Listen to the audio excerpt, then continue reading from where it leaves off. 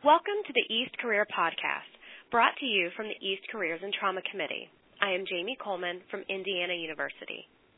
In this session, we are pleased to have Dr. Dawn Cotter here with us to discuss academic and non-academic careers. Are they really apples and oranges? Dr. Cotter is the Trauma Program Medical Director at the Mary Washington Hospital Trauma Center in Fredericksburg, Virginia. Previously, Dr. Cotter was a professor of surgery at the University of Pennsylvania for 18 years and was vice chair of the Division of Trauma. Dr. Cotter has a long history with our organization and has been an active member of EAST since 1988. Dr. Cotter, as someone who has held leadership positions in both the academic and non-academic worlds, you clearly have a unique perspective on this discussion, and we thank you for sitting down with us today. You're very welcome. I'm happy to be here. When looking at the EAST website, it seems that the majority of job positions available and the need for trauma surgeons is greatest at non-academic community hospitals. However, for many of us, career advice throughout our training is given assuming that we will be having academic careers. Starting with your current work situation, what do you see as the advantages of a career outside of an academic institution? Well, I think the main advantage that comes to mind is that you actually get to be a surgeon. And I'm not saying that in a pejorative way against the academic world, which I truly, truly loved and still do, but the main differences in the two paradigms is that in a small or smaller level 2 type community-based program, you may not have residents and frequently don't. And you basically meet the patient, diagnose the patient, bring them to the operating room, and operate on them, take care of them postoperatively, meet their family, and get to do all the things that we were born and bred to do when we were in surgical residency. And I think that's really the main difference. Secondary differences include being able to have a collegial relationship with your peers that's quite a bit different than the traditional academic model, in a good way. And when you say collegial relationship with your peers, you mean within your own specialty or outside specialties as well? Well, I would say both. You know, the traditional academic model of collegial relationships is often rank to rank. For example, if you're a new assistant professor of surgery and you have an issue with somebody in orthopedics who happens to be a professor of orthopedics, you take your life in your hands and possibly your career if you call that person directly or call them out in public or really across the lines of a very rigid rank type system. In a non-academic world, people generally are on the same playing field. We're all practitioners together. There aren't the cavalcade of resident and medical students and flappers and hangers-on that surround the academic model. So you can cut to the chase and pick up the phone and call your orthopedic colleague and say, John, when can we fix this fellow's femur because we need to get him out of the hospital? In the academic world, you are liable to field some criticism if you make that call first. You need to talk to your fellow who will talk to his chief, who will talk to the 3 and the 2 and the 1, and then down there in the primordial soup, the medical students will get involved, and then it goes up the other part of this U up to the attending, and a couple days later you might get an answer that makes absolutely no sense. And then you pick up the phone and call your colleague and sort it all out. So I think care can be much more efficient, and some of the lines of rigid academia are blurred. Now, clearly the private practice world isn't all sweetness and light, and there are egos and politics involved there, but at least the trappings of academia are shed, and you can really, it's much more easy to cut to the chase. You don't always get the decision you want, but at least you get a decision fairly quickly. What are some common misconceptions you have found people to have about careers outside of a university? Well, one of the I'll flip that question around first and talk about misconceptions during training, and here's where it is.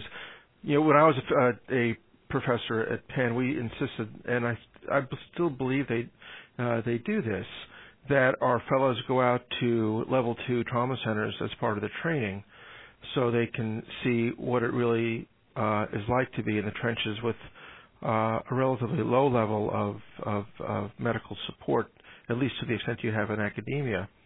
And the tendency in academics is to get that call on a Friday night, and the rocket from the level 2 or the community hospital coming in, and your first comment is, "Oh, those guys are idiots. They're lazy. They don't know what they're doing, and they're going to dump the patient onto the academic center." Well, when you're out there in the community, what you forget is that you, maybe a year or two beforehand, were that resident or that fellow taking care of that patient in the level 1 center, and you thought you were pretty top notch. And nothing really happens to you except that your clinical skills get better when you get out in the community.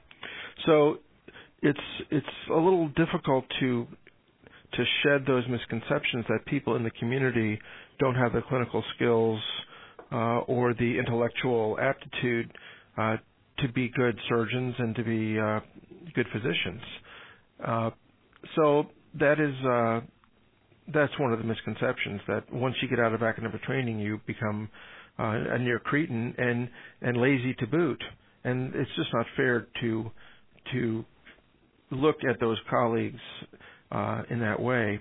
You really have no idea as a young resident or fellow what it's like at 2 a.m. to be by yourself and see 2 people with gunshot wounds and another person run over by a cow, all come in at the same time, and there's nobody there to take care of the patients but you. And your perspective quickly changes. And then you see the role of the academician come in and the quaternary center, where they very much should be in the role of helping out their colleagues who are at smaller centers.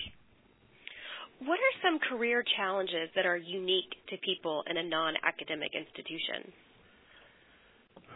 Well, I think probably the most difficult thing to do is to maintain your to maintain contemporary practice, and by that I mean to make sure you're doing your reading and reading your journals and reading critically. And the other issue that comes to the fore is that the morbidity and mortality conference process that is so much a part of surgical training is not so much a part of private practice.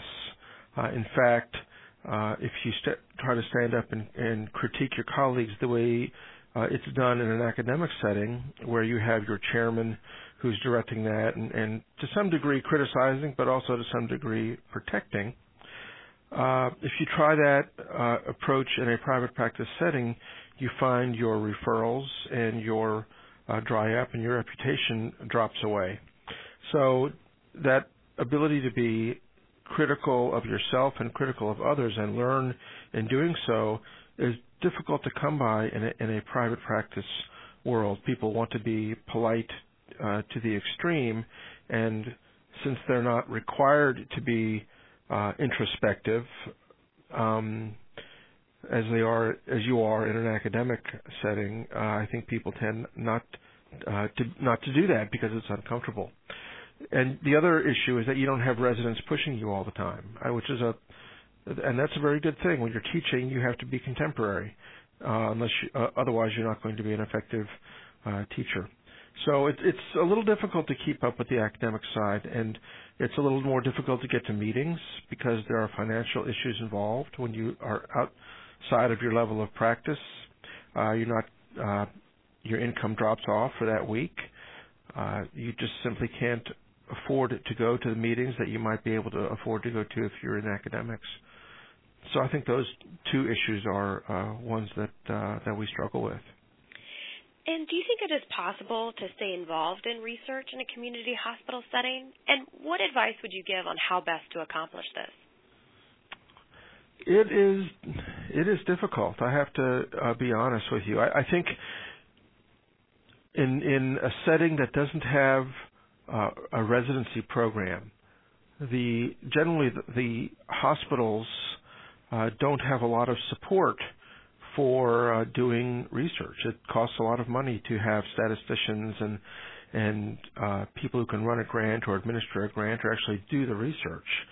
And if you're in a busy private practice, to try to slog through that yourself is difficult, and it takes away a lot of clinical time. I think the easiest answer is to try to align yourself in your practice with a program or a hospital or a situation where research is part of the hospital's mission or part of the educational mission of the institution.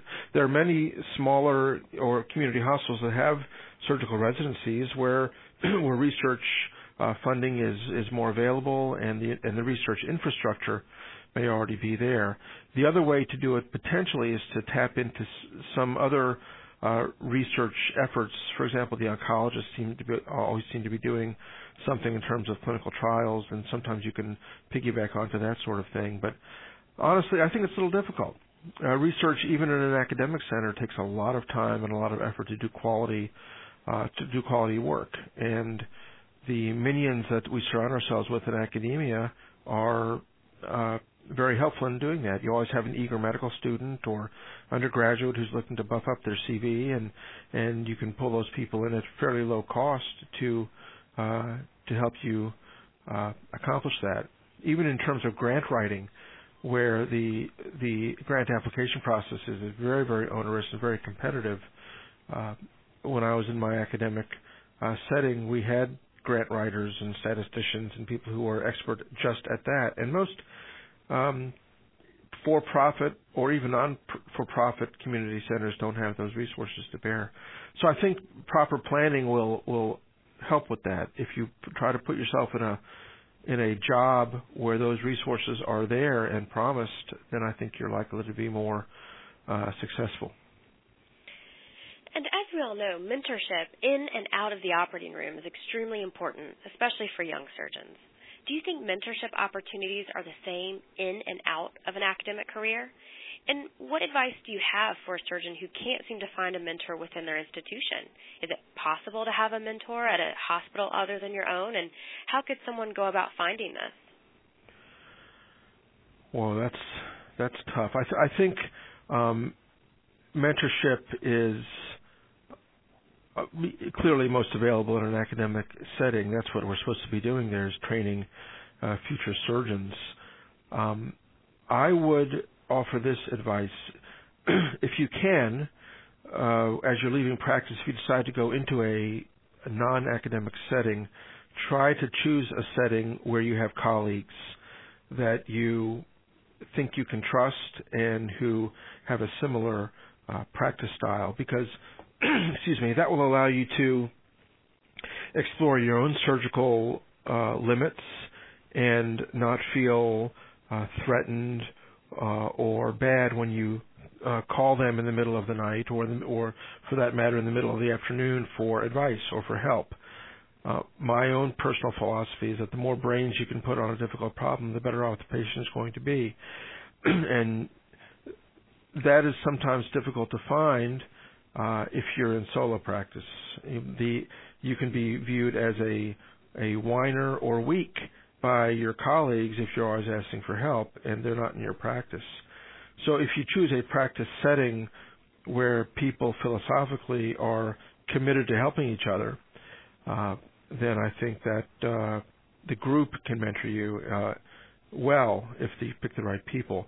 An individual mentor is a little different. Remember that in a private world, the prime driver of most people is going to be income generation, and time taken away from that impacts people's lifestyle. So I think it's a little tough to find a mentor outside. I think the things that East is doing, for example, even this conversation we're having, is very, very helpful because this allows, it opens up a whole array of people with some expertise to a younger generation. And I think most of the members, at least the senior members who are, of course, not allowed to hold office, thankfully, for the organization, can offer these witty insights like I am, and are very, very excited about the opportunity to mentor our younger colleagues.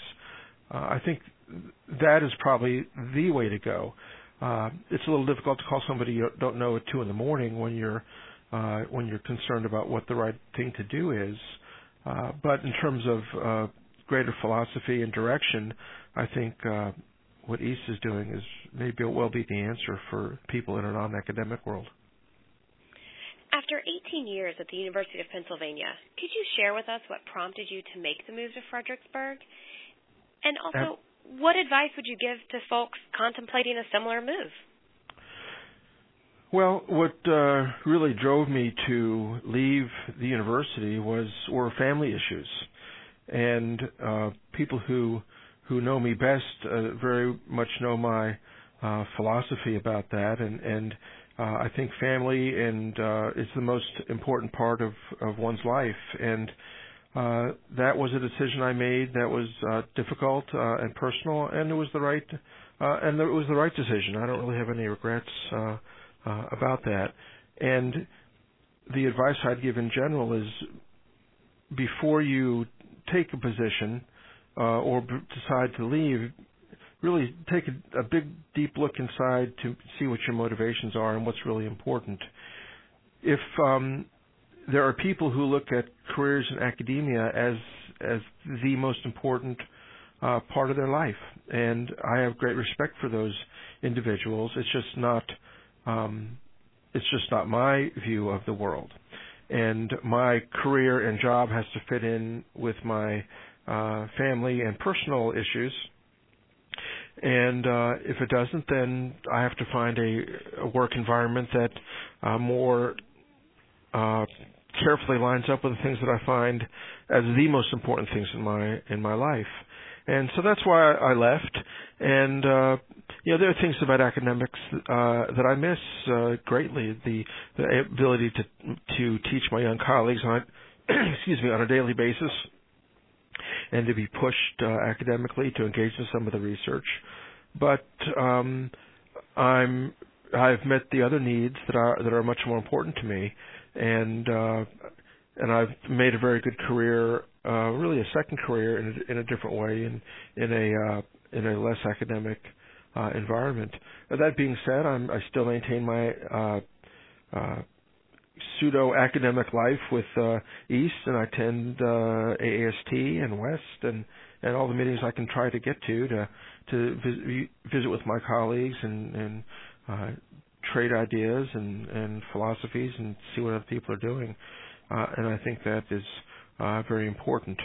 But it is when I advised my fellows about jobs that they are looking for, I most carefully advise them to look at what is the most important thing in their life, and this impacted the geography of their job search and the character of the jobs that they were looking to examine. And if the most important part was getting the best academic job, then they were going to have to sacrifice geographic and personal and family issues, and that's perfectly fine. I think that's what people should do if that's the most important thing. But it's important to maintain a connection with your priorities and not let other people's advice who have a different agenda color you too much. Switching gears a little bit, from a business point of view, it seems that contract negotiations and financial reimbursement structures differ greatly between non-academic and academic positions. For fellows currently looking for jobs after graduation or attendings looking to make the switch, what kinds of questions should they be asking specifically for hospital-based or non-academic positions? Well, I think particularly if you are looking to be in a group type environment that's similar to academic but not academic. For example, I'm practicing acute care surgery in a world that is unacademic. I think it's important not to be trapped into an RVU-based system. The hospitals very much want to be able to see that you're doing, that you're doing good work, and I think they're willing to pay reasonable salaries in doing so, but they're always looking for ways to measure that you're doing enough work. And it's an argument that I saw coming in academics, and we dealt with it there as well, but certainly in the private practice world, we are also. We have managed to stave off the RVU model and have convinced people, and I think rightly so, that you can't just pay people when work is done, just like you can't just pay firemen when there is a fire to fight. You have to pay for readiness. And convincing a hospital administration that you need to pay a surgeon's salary, which is considerably higher than than a medical person's salary, to be ready and yet not to provide a billable service is a struggle. And many hospitals decide that they don't want to continue with that and either eliminate programs or try to cut salaries. It's a struggle that we fight on a daily basis with contract negotiations and contract philosophies. But if you can get into a situation where you can be in a practice where people are salaried and you're not fighting for the RVU, then I think it makes your practice style easier and more comfortable. I'll give you an example. If I'm up all night long, we do 24-hour shifts here, and at 2 in the morning I admit somebody with acute biliary colic who needs an operation within 8 to 10 hours. I don't stay the next day to do that operation because my salary isn't based on that. If it was, I might do an operation when I'm dead tired, which is not good for me or the patient. In my current setting, I turn that patient's care over to one of my colleagues who's there the next day, and they do the surgery because the surgery needs to be done, not because they are being compensated. And we all share our patients, and it allows us to spend quality time with our families and have some rest and still provide good care, and we share the RVUs as a practice. Now, I don't think we make as much money as we might in a pure private practice model where you, quote, eat what you kill, but I think you have to make enough to be comfortable, and you can't be greedy, and you have to balance your lifestyle against your salary. Taking the 30,000-foot view, what is the main message or piece of advice that you would like to give our audience today about the differences, advantages, and disadvantages between careers in academic and non-academic settings? I think the most important viewpoint is to understand that one path is no better than the other. They're just different. And one needs to find those aspects of being a surgeon that are personally most important and then balance them against financial needs, family commitments, and geography, and realize that the perfect job probably doesn't exist. It's our holy grail. And you just have to realize that what you choose should be the most important thing in your life and has to balance all those issues. And when you choose it, it doesn't have to be the end of the road.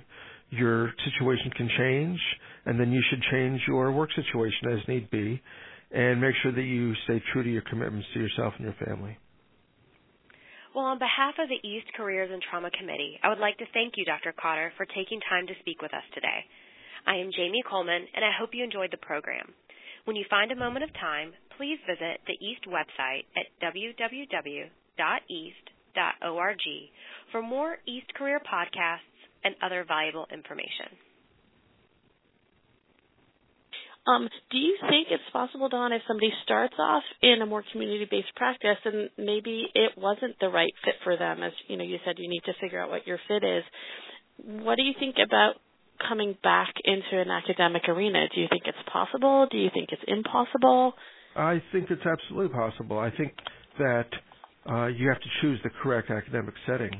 And for example, what I know best is my experience at Penn. It is a very traditional academic model. And if you're in the clinician educator track and you don't publish your 40 papers, in the first 8 to 9 years, you're not going to be promotable. Well, that's pretty rigid. And even Penn is now having an academic clinician track that is looking to reward people for their clinical abilities and their ability to teach in a clinical setting. But there are 100 and some odd, or more than that, residencies in this country, and that sort of you can be associated with the university or an academic program and not have those pressures of the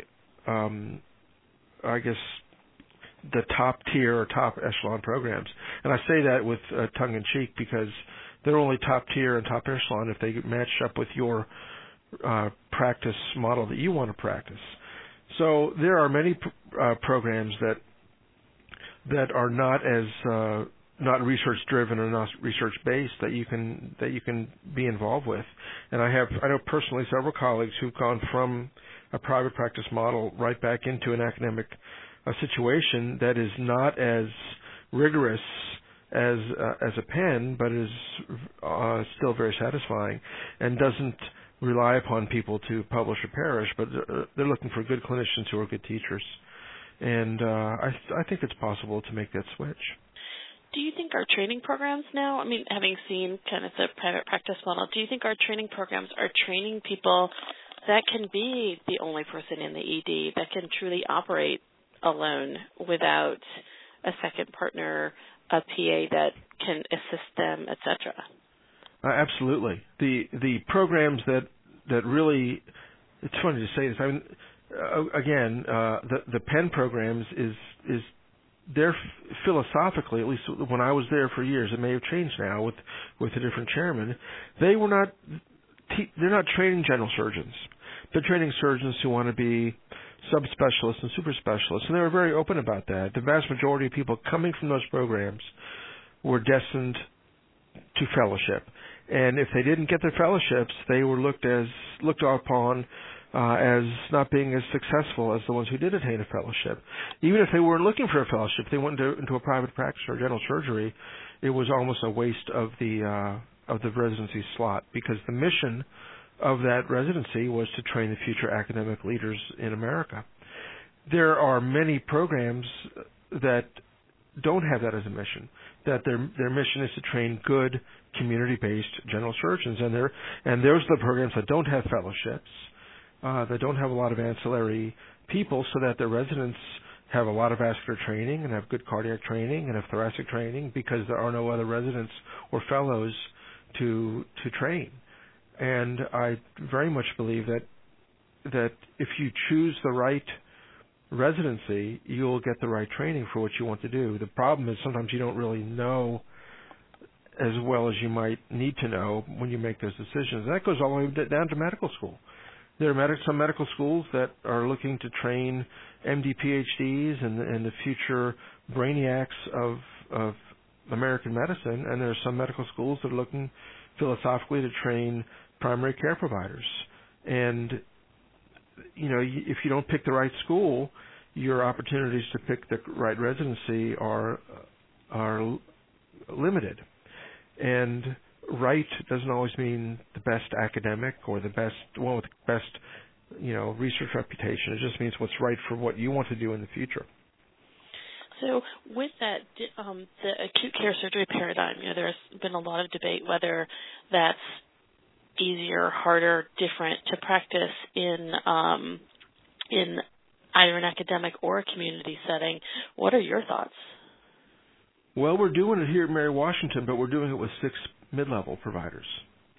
So we have 5 PAs and 1 nurse practitioner, and they're usually 2 here each day and 1 on every night with us, and they function at the level of probably a second-year resident, so they can put central lines in and chest tubes and A lines and take care of patients in the ICU, with some supervision and help us resuscitate. Excuse me. And I think you can do it, but you have to have help. If I was, and in a program like where I am, what keeps us most busy at night is the general surgery, where we may do a couple of appies and a bowel obstruction and a perforated colon, and have 2 blunt trauma patients in an evening, and then we take care of our own surgical ICU patients and those of our colleagues. If we were by ourselves, we would really we would struggle, and I don't think it would be possible. I think we would transfer a lot more people, and while it already is clinically stressful, it would be impossible to be in 3 places at once with one body. So I think mid-levels are maybe the answer in a community-based program. And the other advantage in this setting of a mid-level provider is that they are in our practice because they want to be in our practice and they want to take care of the patients. As we know, in many residents who rotate on a trauma service, for example, don't want to be there. And they're doing it because this is part of their requirement, because they're going to orthopedics, or they're going to ENT, or they're going into some other non-surgical thing, or they're going into some subspecialty. And being on a trauma service is like a poke in the eye for some people, because of the patients can be difficult and so forth. But and then you have to train the residents every month because they switch, and so they're not as familiar with protocols and the like. But mid-levels really, in this sort of setting, work out very well. And while they are expensive, they're not as expensive as attendings, and they really extend. They do what they're supposed to do. They're physician extenders, and they extend our ability to care for patients quite well. Terrific. I'm again so very thankful for you taking time out of your busy day to spend time talking to us. I think that we have been so deliriously happy with how some of these have turned out, and it's interesting, I think, to all of us, and Jamie, you can comment, so many of the comments that you've made, Dave Feliciano have made, LD Britt, et cetera, everybody that we've talked to, like, find what makes you tick and make sure that it fits you. And it's amazing to hear that as an echo through all of the conversations we've had with folks like yourself. Well, thank you. It's important. I think it's a sea change in surgical philosophy. I really do. I think the era of the surgeon who is on call, 24/7, 365 is coming to a close. I don't think our lifestyles and our families or our health really can tolerate it any longer. So, would you change anything about what you've done? Well, I think before I would have come to Fredericksburg, I would have made sure there's good Chinese food. Because we are really missing a good Chinese restaurant in Fredericksburg. Well, maybe that can be your third career. You can open one. Don't even go there. No, kidding aside, I've had a wonderful career. I really do. I'm so fortunate. I had a great mentor in Bill Schwab, who really did everything he could to advance my career, and I'm eternally grateful to him for the opportunities. And I was able to teach. I was able to teach residents and fellows and medical students, and then take that clinical knowledge and bring it to the community here. And so I think I've really lived in the best of both worlds, and I've had a really unique opportunity. So it's a hard life. I have 3 children, none of whom are interested in medicine at all, and they think I work too hard. So and maybe that's true, but I think it's been a great career. And that being said, I'm turning 60 in a couple of weeks and looking forward to retiring as soon as I can. Probably another 2 or 3 years, and I'll go out and make stained glass windows for a hobby. And cook Chinese food. And cook anything I can get my hands on. Well, thank you again. Jamie, Christine, any last words? No, thank you so much. This was perfect. This is exactly what we